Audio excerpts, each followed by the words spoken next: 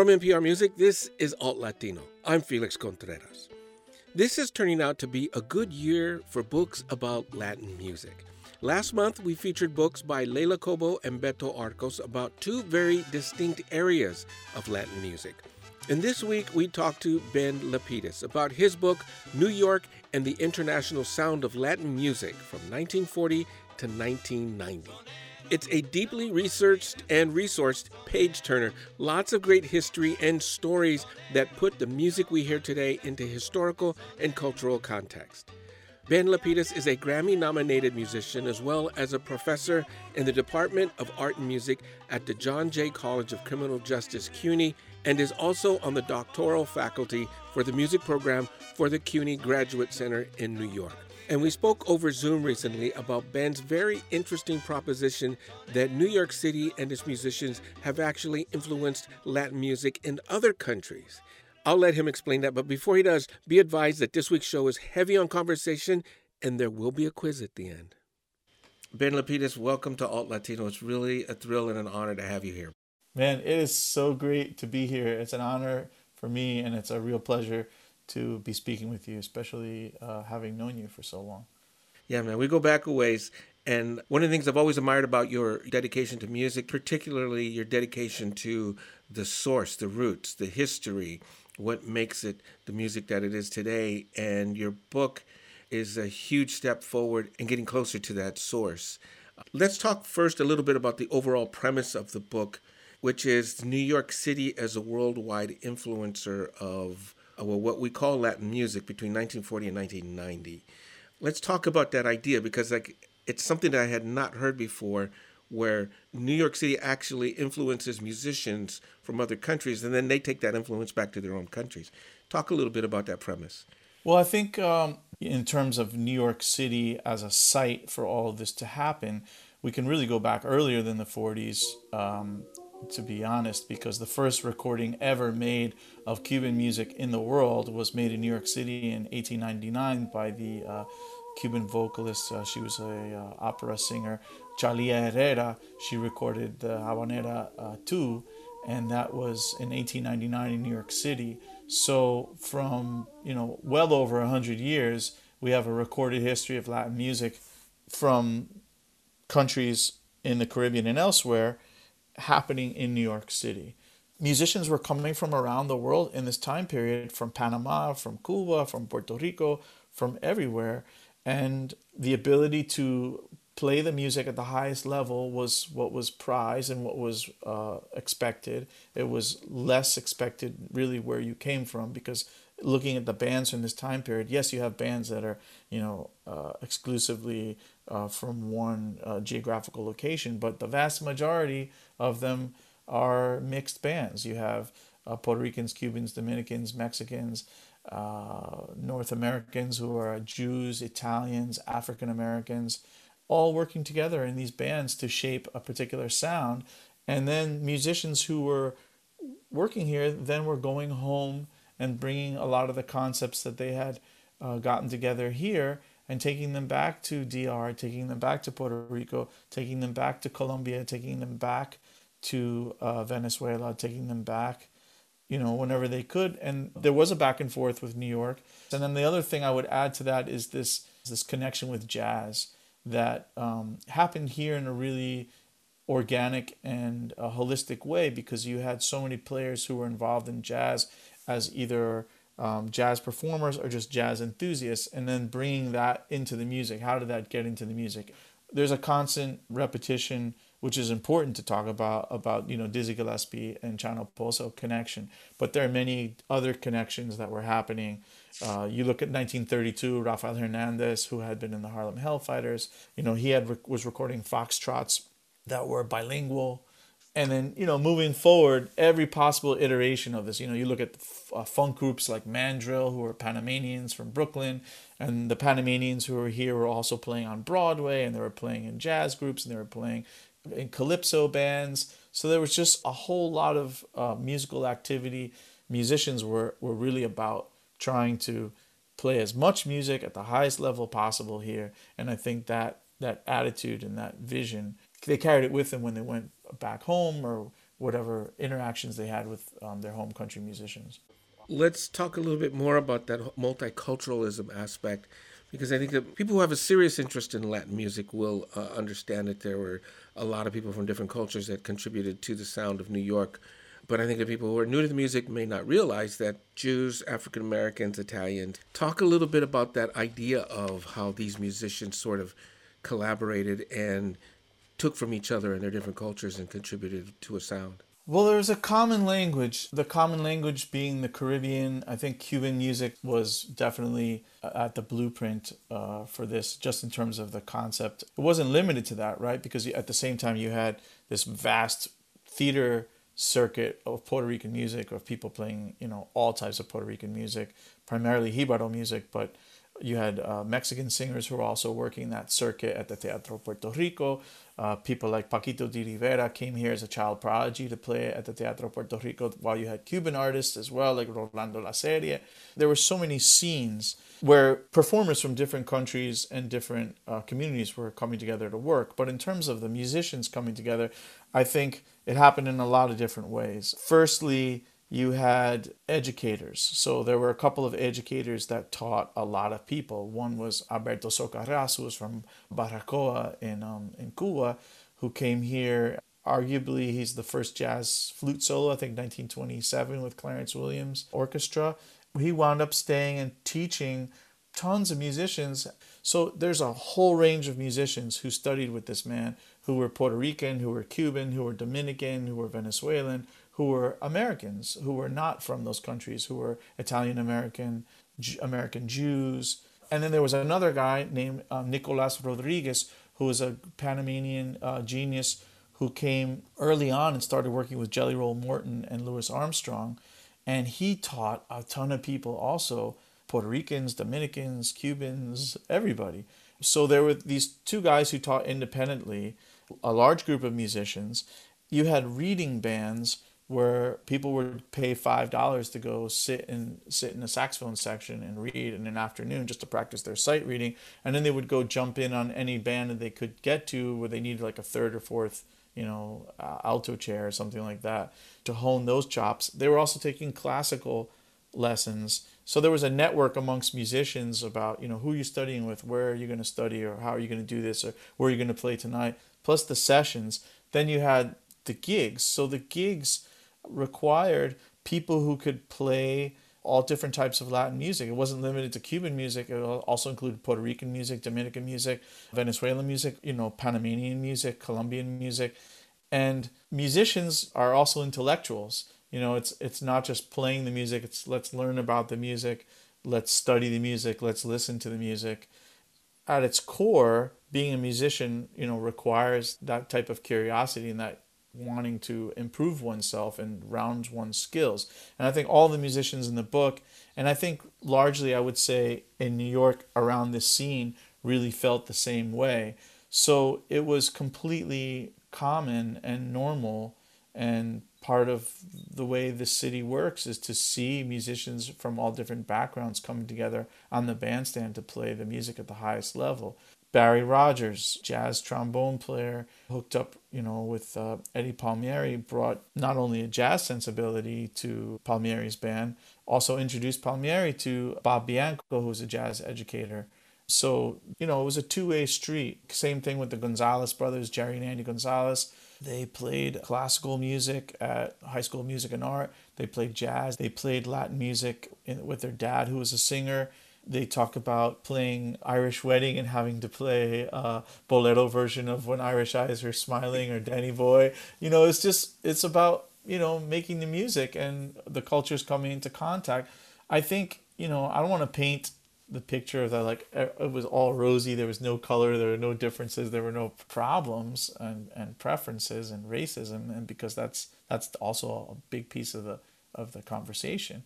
But it was about who's going to play this the best and who's going to do it right. And you listen to those recordings, like for example the Tito Rodriguez, the classic recording of Esta es mi orquesta, where he's going through the guys in the band, and you've got Mario Rivera and Ray Santos, Victor Paz.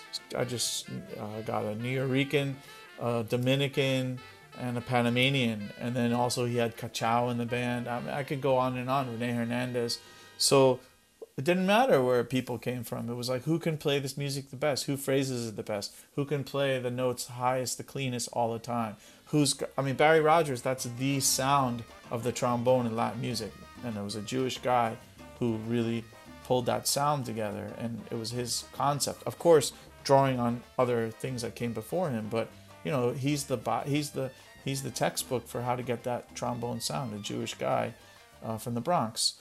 So those new colors, wherever they came from, whoever decided to put them in, if it worked, you know, let's go with it. And that's the next level. We all have to do that. And it doesn't matter who you are. If you can't play like that, you're not going to get up here and do it, you know. This is Alt Latino. I'm Felix Contreras, and we're talking Latin music again, this time with author and educator Ben Lapidus. I want to step back from the book a little bit and ask you a question about yourself. And it's something that we've known each other for a long time, but it's something that I don't really know. It's like, what is your own journey to Latin music? Like, how did you get involved? I know you as, of course, a respected teacher and all that, but you're a great tres player. What is your journey? How did you come to Latin music? So it's a little bit long and convoluted, but I'll take you through it. My grandmother was a musician. She sang and played piano and accordion. Supposedly my great grandfather, who I don't know anything about, I heard he was a musician. There's some ambiguity as to where he came from. It seems like it might be Sicily, but I'm still, that's my next project, is to get into that. My father played piano and accordion in different jazz bands and Latin bands. He played in the Catskills and here in New York. And my family is Jews from Europe. And when they came from Europe to the United States, a branch of people went to Mexico, to Monterrey and to DF. And then some people went to Cuba and some people went to Argentina. I didn't meet really any of those people until I went to college.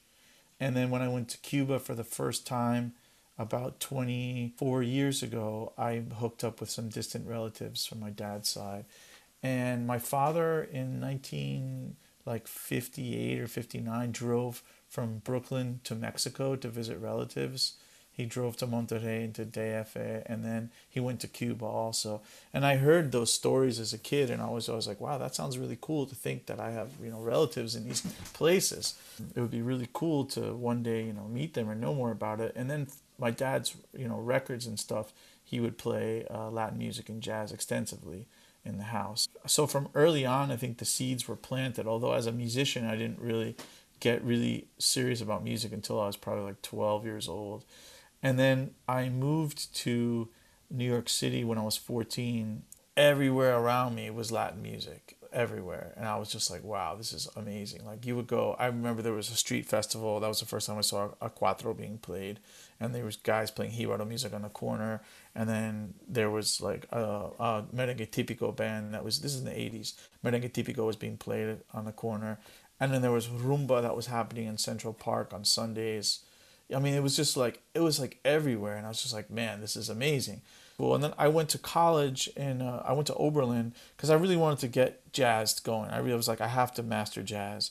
And I did the 2-degree program there. And towards the end of that program, I was like, yeah, well, I love jazz, but, you know, my heart is really in Latin music. I mean, this gives me so much joy, and this is what I aspire to be, is to play this music. And I started playing the tres and the cuatro at that time. But then when I came back to New York, I really just dove in. I just tried to play with as many bands as possible. Around the time that I finished school and I came back home, I was just like, this is what I'm going to do. And that's what I did. And I just played and toured and played with, you know, so many great musicians and bands. And the book is kind of a result of that. It's like being on the bandstand with people and having them tell you something and you're like, what? Or like, are you serious? They're like, yeah. You know, I used to play regularly with Chocolate Armenteros. I used to drive into some gigs sometimes. And just like, you know, that's a guy who was, you know, Benny Morey's cousin. And he was in Arsenio's band. And like, you know, just talking with those guys and hanging with them and hearing the stories. And then like, it's my vocation and my avocation. Like, I get paid to, you know, teach and write about this and research it. But it's also like, so I just have a blast just hanging around musicians and playing music and and talking about music. So for me, it's I'd say music is like my religion, you know, and this music particularly. We have that in common, man. Being able to just indulge our passions, right? Same thing here with doing the show. I want to veer back into the book a little bit and ask you why you wrote this book. I mean, the idea behind this book was really to fill a gap, I think. From an early age, it was impressed upon me how disciplined and how driven and how serious you have to be to play this music. There's this whole joke about, you know, the University of the corner of Lexington Avenue versus, you know, the academy, and they both have their merits and their bad sides. But I think so much of the history of this music has been told from the standpoint of it's calle, it's all street. And that's just not true. And from my earliest times around this music, as a kid, I just saw this incredible, you know, focus, study, discipline to make it happen. It's not just like, you know, some kind of thing that people just come out of nowhere doing. It takes years to get it together. And there was not just that, but there was just like this hidden history, if you will. You know, a lot of people that I really respect, that you know as well, have written histories of this music. And I think in many cases they're either very general or very specific, but they don't really connect all of the dots. And I think what I felt about this book was like this was an opportunity to connect all of these kind of disparate or seemingly disparate things to paint a picture to show the richness and the depth and the beauty of this scene and this city, and how the residents of this city, particularly the musicians and the dancers and fans, wove this incredible fabric, made this incredible music out of this experience of being here, that people could be from so many different places and have this collective vision, improving your musicianship, but also improving the actual music because you love the music and pushing the music to new places, and that it was the foundation for it was laid here. You know, Cuba, which I defend Cuban music staunchly, you know, in all of its forms, has its own genres of music. Puerto Rico has its own genres of music. Mexico, Dominican Republic, every country in the Americas has its own genres of music. But what's unique about New York, I think, is that the musicians and the fans that require you to play all different types of music. But you can't do it poorly. You have to do it at the highest level. And I feel like putting all of this information into the book as to how they did it, why they did it, what were the processes by which they figured all this stuff out, who were the innovators, who were the people who taught, who were the people who built the instruments, who were the folks that were the protagonists. I thought that story was never told. I feel like a lot of this history of Cuban music, for example, really ends in this period of 1959, when in fact, you know, Cuban music in Cuba has continued to evolve and develop, and Cuban music elsewhere has. And in New York, you know, we had waves of Cuban musicians always coming. And in 1980, we had, you know, 125,000 people come to the United States through the Maria boat lift. Many of those people settled in South Florida, but a lot of them also went to other cities in the United States. And when they came to New York, they brought the next level of information for folklore and popular music. And they taught a whole lot of musicians here, you know, what was happening musically in Cuba. And that got incorporated into the scene as well. I mean, it happened again in the 90s and in the present.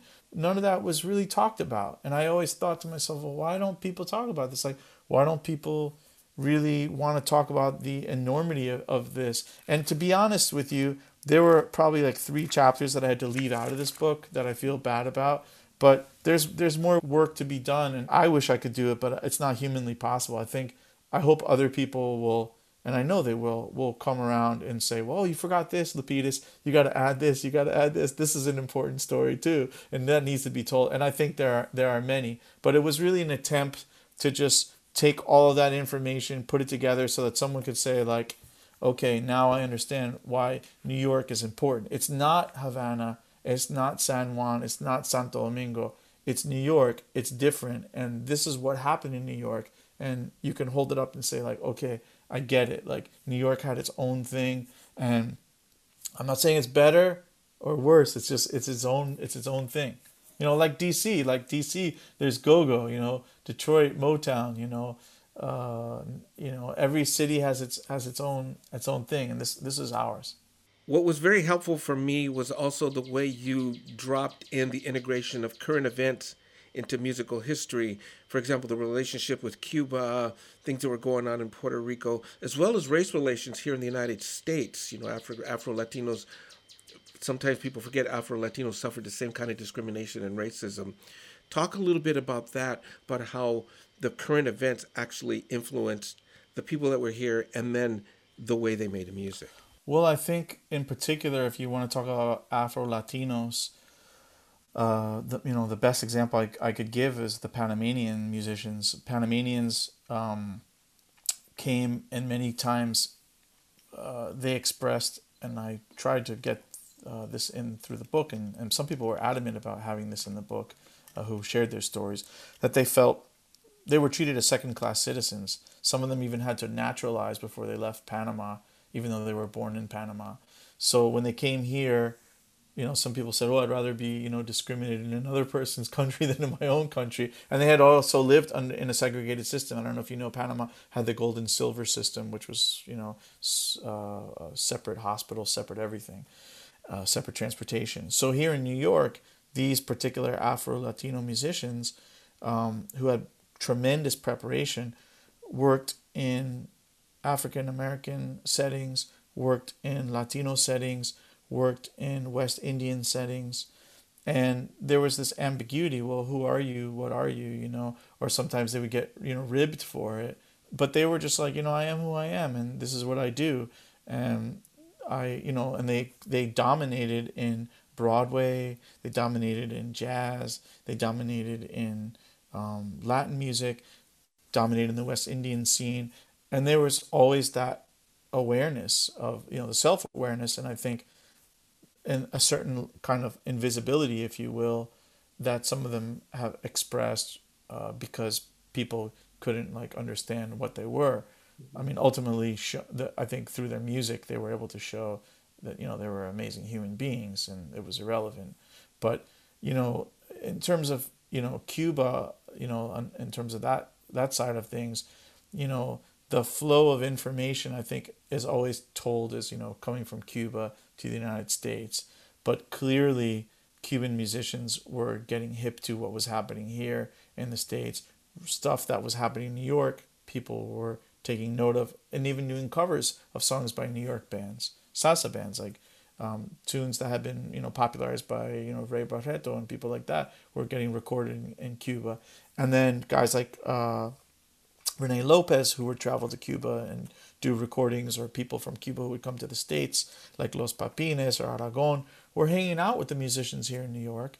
And in the times of the 80s, when once someone like Orlando Puntilla Rios came here and were making recordings, those recordings would make their way back to Havana.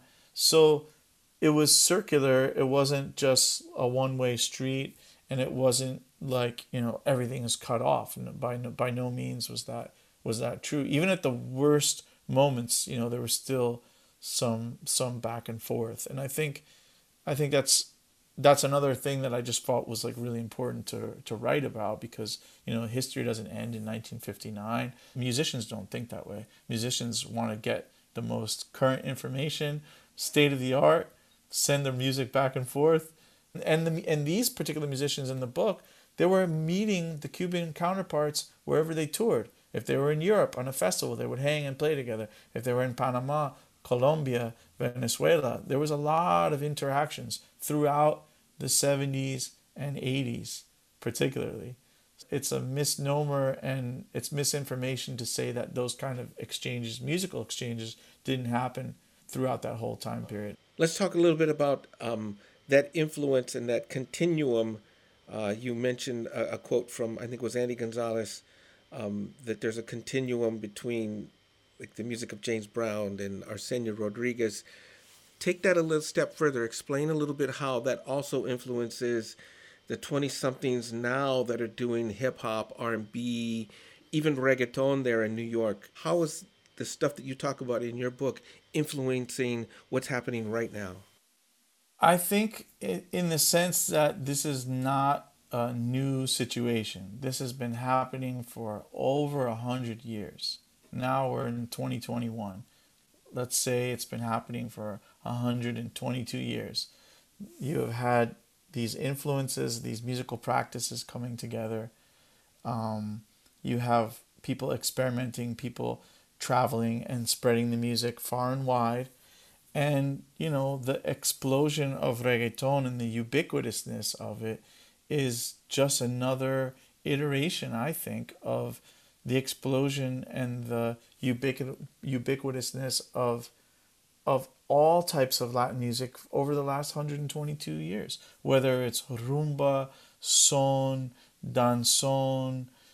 Think about the crazes that happened, fast forward, the cha-cha-cha, the fact that the clave beat was being played in, Bo Diddley's music, and in doo-wop, the mixing together of doo-wop with rumba that, people like Abraham Rodriguez did with Totico y sus rumberos, the mixing together of, dance hall. Panamanians were the ones who were digging dance hall because their ancestry was Jamaican. They had such a tie to Jamaica. So dance hall from Jamaica was really popular in Panama. And then once Puerto Ricans, got hold of that, it went to the next level. And Puerto Ricans have been involved with hip hop and R&B for a long time as dancers and as participants in the music. You think of people like DJ Charlie Chase, or think about the Caribbean influence of hip hop being bigger with,